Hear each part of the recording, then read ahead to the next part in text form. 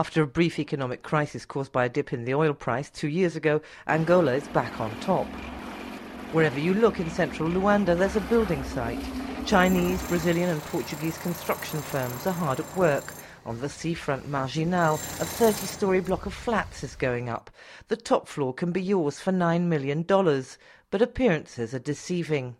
During the last 10 years, we had a lot of money, and this money was not used well. Economist Vicente Pinto de Andrade. When you compare the public health expenses as a percentage of the public expenses, you are too low. Education, the same thing. We are in this area, Southern Africa, the worst country. Money misspent by a ruling party, the MPLA, that will not tolerate dissent. 19-year-old activist Diana Pereira attended the trial last month of 24 demonstrators. On the last day of the hearing, she narrowly escaped being kidnapped. He was a big guy with a blue T-shirt. What we understood at that moment, it was a kidnap. Or it could be just something to make us scared. It's what they do.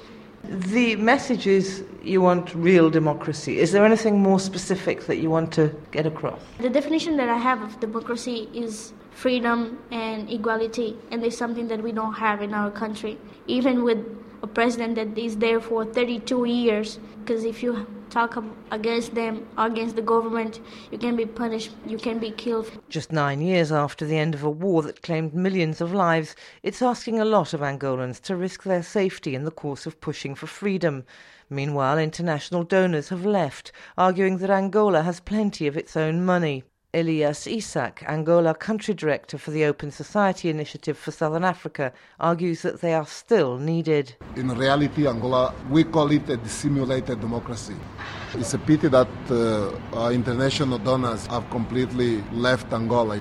This decision is going to strengthen a government that is so rich, is so powerful and so repressive, and is going to weaken more the already weak civil society that exists in this country. It's all happening in Luanda, but only for a small number of people. A few others are speaking out as they can.